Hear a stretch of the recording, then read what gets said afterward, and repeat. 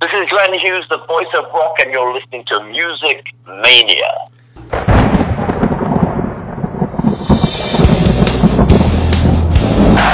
You ready for some screaming heavy metal? We rock! But the evil that men do lives on. We gonna bang your head! You are now listening to the Music Mania podcast, brought to you by CD Warehouse in Gladstone, the #1 hard rock podcast in the Midwest, featuring hard-hitting interviews with rock's living legends. And now, here's your host, Clint Schweitzer. You are locked and loaded right here on the Music Mania podcast. You know the songs. Right here, you'll hear the stories. And what better this week than to hear the story of Geoff Tate, former Queensryche frontman, one of the great heavy metal singers of all time, going to be joining us to talk about his upcoming tour, which celebrates the 30th anniversary of Operation Mindcrime, one of the top 20 metal albums of all time. It is in my top 10, no doubt about it. I grew up listening to Operation Mindcrime. To me, as a lifelong Queensryche fan, and always appreciating what Geoff Tate brought to the table, and one of my favorite singers. Obviously, Geoff and the band have parted ways since 2012, but Geoff out on the road to celebrate the 30th anniversary, and the tour actually starts this week, so check out the tour dates, geofftate.com. He's got dates going through from June all the way through August, so be sure to check it out. Guys, Geoff Tate singing these songs, there's something magical about it. This is an album that was introduced to me at a very young age, and it went platinum in 1991. So, for Queensryche, a band that was known more of the progressive metal side, it was a big deal for them. They had some MTV airplay, and they had some singles like Eyes of a Stranger, I Don't Believe in Love. So many great songs come off that, though, like The Mission, like Sweet Sister Mary, like Revolution Calling. It is, to this day, one of my favorite albums of all time, and it's one that you can listen to front to back, and it never gets old. And, talking to Geoff about it, what he's basically says is that it never gets old playing these songs, and that's really cool. And he's out there, and he's just a, real nice dude. And I know for a lot of fans, it's very unfortunate that what happened with Geoff and Queensryche, that it didn't work out back in 2012. They just kind of all came to a head for Geoff and the band, and they parted ways, and Queensryche goes on with Todd La Torre on vocals and Geoff Tate going on. He's released 3 albums under the Operation Mindcrime banner: The Key, Resurrection, and The New Reality. We're going to talk about those albums and kind of what he's got going in the future. So this is a big deal as a big Queensryche fan, as a big fan of Geoff's. Again, we had Geoff on, I think, about a year and a half ago to talk about one of the albums. I think it was the Resurrection album that was just kind of coming out for him. But now to have him back on to talk about, really delve more into the album Operation Mindcrime, and to talk about, its recording, the process, the writing, the story. I mean, it's a very intricate story. You got Dr. X, you got Sweet Sister Mary, you've got all this corruption, and it's just like one of those like magnetic albums that you just go back to time and again for the story, for the music. It's like perfectly crafted. You don't underestimate the guitar ability of Chris DeGarmo, who was tremendous, and I think that something has been missing from Queensryche, since he departed. Chris DeGarmo was a key songwriter and a tremendous guitarist, and, he co-wrote a lot of the songs and wrote a few of the songs on Operation Mindcrime, as did Geoff. So before we get into our interview with Geoff, I got to tell you about our sponsors, CD Warehouse in Gladstone, Missouri. For over 22 years, a staple of the Northland. I've bought 95% of the music I still own today from CD Warehouse. Guys, they buy, sell, and trade CDs, DVDs, vinyl, and more. Do not let the record store go by the wayside, guys. You go there for the atmosphere and for the great treatment from owner Randy Ringer as a CD Warehouse in Gladstone. If you mention Music Mania, they will give you a discount, or it's on us. Geoff, I'll tell you, it's a pleasure. This is the second time we've been able to have you on, and I know you got a lot of tour dates coming up. Things are really getting busy for you this summer, aren't they? I think you start here in Lancaster, Pennsylvania here this week, man. I think the tour kicks back off. Yeah, I've had a little bit of a break. I started touring in January, and so had a little bit of a break here, but now I'm starting off the U.S. tour and really excited about it. It's going to be fun. Yeah, this thing started back in January, of course. Operation Mindcrime turning 30 years old as of May. I think May 4th it came out just about a month ago. As of a month ago, 30 years old. We kind of talk about, because obviously so much goes into the performance of Operation Mindcrime and the tours you've done in the past. Talk about kind of what the stage show's been like, and kind of the show that people are going to see here in the States. Well, really, I'm just sort of keeping it. Music does the talking kind of tour with playing the album in its entirety. It's gone over really well with audiences in about 15 countries so far, and I tell you, it's an album that I never get tired of playing. It always seems to go over well with the audiences, and people just know it. They grow up with it. I see a lot of people my age out in the audience.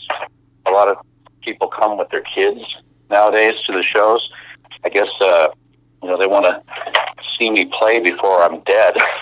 and I'm like, Jeff, you're only 59 years old. I mean, come on, you're not even 60 yet.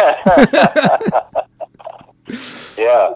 Well, it's funny because I'm not sure if I'm going to be able to sing this thing when I'm at the 40-year anniversary. When I'm 70. Well, the truth of it is, and that's honestly, and your voice has been one that's always been synonymous with one of the great voices in hard rock history, and singing these songs. And I know that Queensryche has, and you yourself as an artist have a wide range of music and vocal ranges and things that you need to do. How do you when you sing these songs kind of in a back to back? How is it on the voice? I mean, do you still feel good singing? Is it tough to pull off? I mean, just kind of talk about that. I've been really blessed, and I'm very lucky. I have a strong voice, and my body is still pretty active and physical. And so no, I don't really have an issue with singing the music.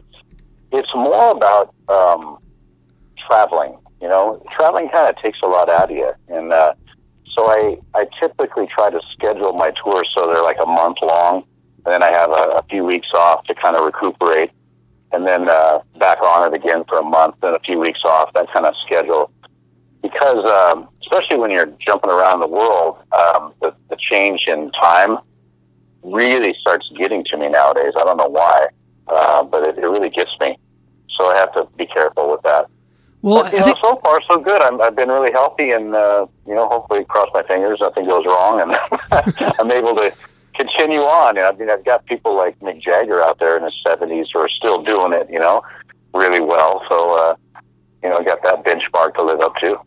Well, let's kind of talk about the album itself, because this was an unbelievable accomplishment for Queensryche at the time. 1988, this thing comes out, and there really wasn't a lot of precedent set for the concept album in and of itself. Of course, you had things like Tommy and things like that leading up to this, but just kind of talk about the process of writing. Obviously, Rage for Order was such a different, almost, for lack of a better term, kind of progressive album for Queensryche, and then you go into this. Talk about just kind of the process and the time from Rage for Order leading up to this, and what kind of your concept was laying out for, the music and the story for Operation Mindcrime. Yeah, well, I think if you look at our Queensryche discography, you'll see our first two records, we were moving in a thematic direction. We were taking a theme and then expanding on it and writing several pieces of music or several songs that had to do with that subject on the record. And that was really due to me. I was trying to move the band in a more conceptual mode. That's kind of where my first love musically came from, was classical music, and then progressive rock music at the time, which was bands like Genesis and Lamb Lies Down on Broadway, Tales from Topographic Oceans, yes. Bands like this that were doing this grand, large-scale conceptual pieces is where I kind of saw Queensryche moving to. So I had been sort of searching for a subject for a couple of years when finally it hit me, of all places, in Montreal, Canada. I was living there at the time, and came up with the storyline for the Operation Mindcrime album, and wrote a few songs, and then demoed the whole project out to the band and said, this is kind of what I've been talking about the last couple of years, and this is where I'd like to see us go. And the first one on board was Chris DeGarmo, our guitar player, who loved the idea, and he jumped on board. And between the two of us, we kind of convinced the other guys that this is the direction we should go with the record. And then once they decided that they liked the idea, then they jumped onto, and it became what it is, which is a really great record. And I really appreciate it a lot more now, after 30 years listening back to it. I appreciate it much more now than I did before, I think. Well, it was certified platinum in 1991. Talk about it from a label perspective, because this was this a tough sell to the record label, and was it and then considered a success once it did come out? Going to platinum, a couple years later, it was, I think, gold after a year. But was this considered a success, and was it a hard sell to the record label, because there wasn't a lot of precedent for this? Well, we didn't really have contact with the record label in that respect. They kind of left the creation of the music up to us, and then we'd hand it to them and say, well, this is what we have. Any ideas on how to sell it, And that was their department, was selling it. So I remember when we handed them Operation Mindcrime, when it was mixed, there's a lot of head scratching going on and question marks over the head for people in the record company. They didn't quite know what they were going to do with the conceptual album, because nobody was making concept records at that point. That was a decade before, So, after some initial discussion with them, explaining what it was we were doing, then they said, well, okay, we understand what you're doing now. So let's see if we can find some singles in this, And so they heard Breaking the Silence, I think was the first single, and then I Don't Believe in Love, the second single. And then by the third single, I guess it's Eyes of a Stranger, they decided that we needed to make a video, and so we did that. And that video was really what really pushed the record over the top. And, when the album came out, it sold pretty much what our other records had sold, which was around 250,000 records, which was considered really small back then at that time. But then once that video hit, we went gold in like a week.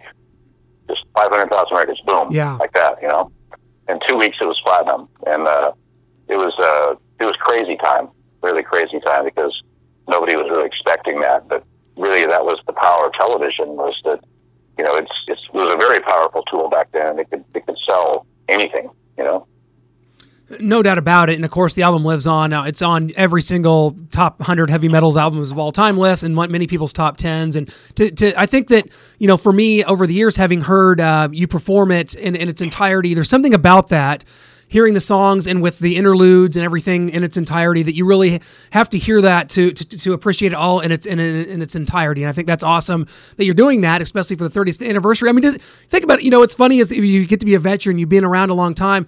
Do these anniversaries, do they mean anything, or is it just kind of like every year you're like, 30th anniversary of Rage for Order, 30th anniversary of Operation Mindcrime, and just the anniversaries keep coming. You've been around a long time. I guess that's a good thing, right? Yeah. I've got 19 albums. And got a lot of music there, so I'll be celebrating anniversaries for a long time coming, I think. Good, yeah, that's what. But I like the anniversaries. I think it's good to look back at what you've done and listen to it with fresh ears and see how you like it still. The funny thing about making records is you, for me at least, I only know my perspective, and that is I live and breathe the record while I'm doing it, and I've gotten good at finishing them, but before there'd be little things about them that, I guess I wish I would have spent a little bit more time on this part, or I don't like the way it sounds right here, and I wish this echo was better here. And then, funny enough, after a few years, you listen back to the record and you've forgotten what it was that bothered you about it in the first place. And you just hear it as a totality rather than as a segmented thing, And so you forget what it was that bugged you, and you just like it for what it is, Well, you also put out, under the Operation Mindcrime moniker, put out 3 albums, a trilogy, if you will, The Key, Resurrection, and The New Reality here in the last few years. Kind of talk about those albums and kind of what what the reception has been like, and what do you see musically as far as new music in the future for you? That was a fantastic project. That happened after I left Queensryche, and after being in a band for 30 plus years, I really decided that I didn't want to be in a band again. I wanted to, have a group of rotating musicians, people that could come in and enthusiastically be playing music with for a while, and then they'd move on, and I'd get somebody different. And I wanted to play with as many people as I could, and so the Trilogy project really gave me that opportunity to work with a number of different people, and so I had the pleasure of collaborating musically with a lot of different people, and also touring with a number of different musicians for those tours, and it was great. I had nothing but fond memories, and of course I have a 3-album set of really extreme, different, unique kind of music that I'm very proud of. Definitely, I enjoyed all 3 of those, and I want to talk to you about your wine brand, which is called Insania. Now, I've got to ask you about this as someone that is, okay, I'll just be honest, I'm kind of a beer drinker, and my girlfriend tries to get me into the wines all the time. You're going to have to kind of educate me, and probably lots of my audience here. Your brand is called Insania, but you just released a new Pinot Noir, and I did say that correctly, and I'm proud of myself for that. But talk about your new wines that have just come out and kind of how you got into this. I've read somewhere that you started making wine as a teenager, so obviously this is a passion, Yep. man. Yeah, it's been one of my things, like some people collect stamps or the coins, or, I make wine. I've been interested in doing it since I was a kid. I was a Boy Scout when I was young, and you could earn a merit badge if you developed a food product or a beverage. And so I was leafing through my grandmother's library, and she had a book on how to make wine. So I read the book, and it sounded like I could do it, and so I made my first batch when I was 14, and I got a merit badge, which is great. But that really kind of sparked my interest, and over the years I've just done a lot of traveling around the world to some of the great wine-producing regions, and become educated in wine, and also experimented a lot and tried a lot of different wines. So I got a pretty good background, and then I had a situation arise back in 2005 where I was asked to partner up with some people and produce wine, and it ended up being my brand that I put together called Insania. So our first vintage came out in 2007, and we've just been steadily producing wine since then, and we do a red and a white. The red is a Pinot Noir, and the white is a Pinot Grigio, and you can find them on the website. You can push a button, it'll take you where you can order, and they'll send it to you in the mail, like everything else nowadays. Or you can find it oftentimes at wine shops in the major cities around the country. Well, and for those that aren't aware, in wine is something that, as something that, I enjoy it when I have it, but I'm not aware a lot of just, what's expensive, what's good. This is very affordable wine that you've got going on. Only $39. You can order it right now. That's really... I'm sorry, one more time was that? I was just saying that, if those aren't aware, I'm someone that I don't know necessarily what's really good wine, what's not good wine, how much is supposed to be a good bottle, but this is very affordable. I mean, you can order it right now for $39. I mean, that's very, very affordable. The last time we had someone on actually is a winemaker in the Walla Walla Valley, an athlete that we had on named Drew Bledsoe from out there. His bottles were $500, $1,000. I mean, this is very affordable and something that, anyone could go out and purchase for a fun night. I mean, that's kind of a cool thing.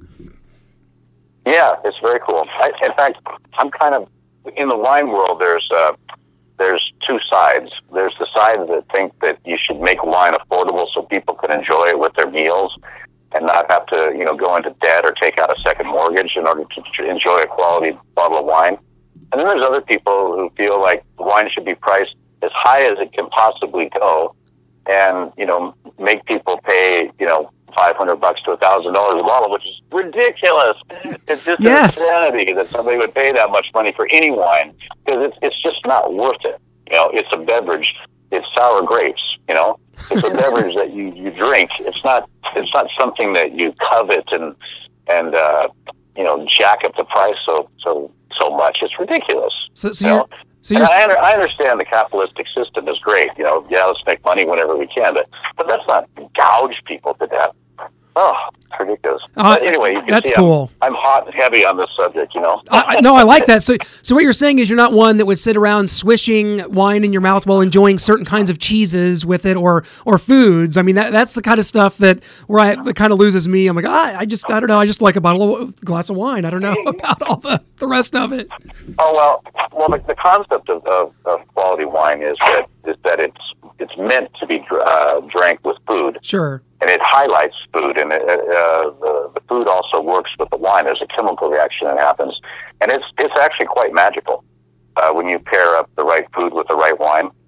It's something out of this world, and it makes you really enjoy food a lot more. Absolutely, and you can enjoy a good bottle of wine better that way as well. Well, I'm excited about this. Very cool. It's just gotten a lot of times wine drinking has gotten kind of a hoity-toity kind of image because a lot of people treat it that way, like it's supposed to be something only the elite money crowd do, you know? Sure. And that's not true. I mean, people have been making wine for thousands and thousands of years, folk wines, you know, families have wineries that they only make wine for their family, you know? It's just part of humanity. But, of course, you know, there's always that group of people that try to make it exclusive so they can jack up the price and gouge people, you know. Absolutely, and you know, before we let you go, Jeff, Martin. Let me just Sure. say one thing. Sure. There is no wine that should be priced more than $50. Yeah. Ever. I like that. Now, unless it's a vintage wine that's been stored in ultimate conditions, you know, for 50 to 60 years, something like that. Now that has the value on that is.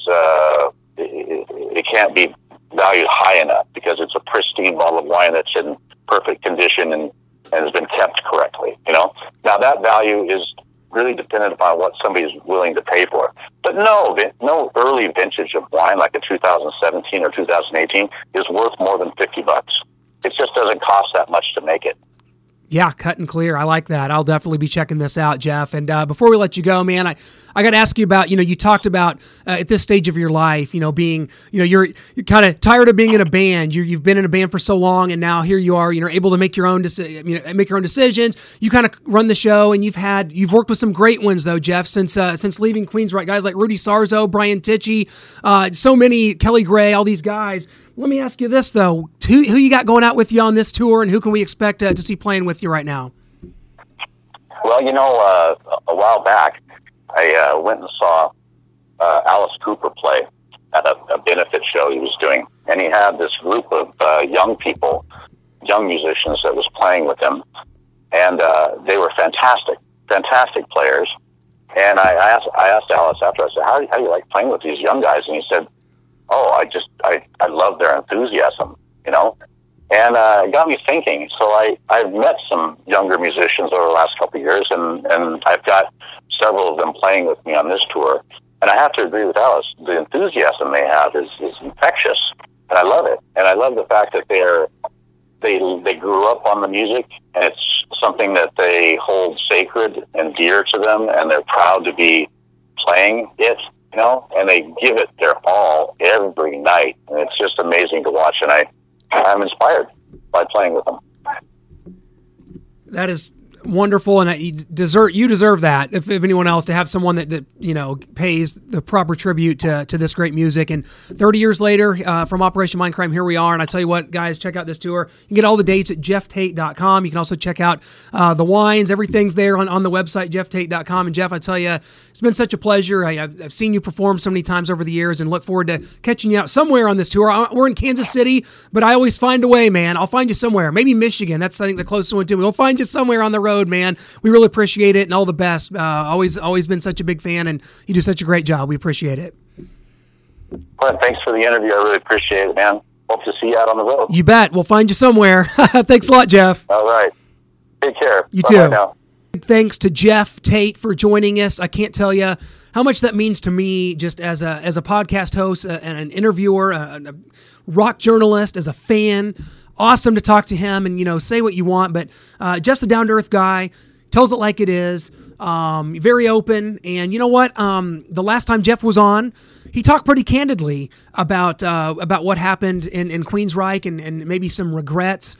From both sides that things went awry. But you know what? So this time he's coming on to talk about Operation Mindcrime, his upcoming tour, and to me there's no reason to rehash that. So for those that want to criticize my decision to not once again talk about him leaving Queensryche, which every other interview has done since it happened, since 2012, including me a year and a half ago, that's fine. But you can actually tweet us at musicmania_show. We appreciate feedback, good, bad, and otherwise. Got an idea for a guest?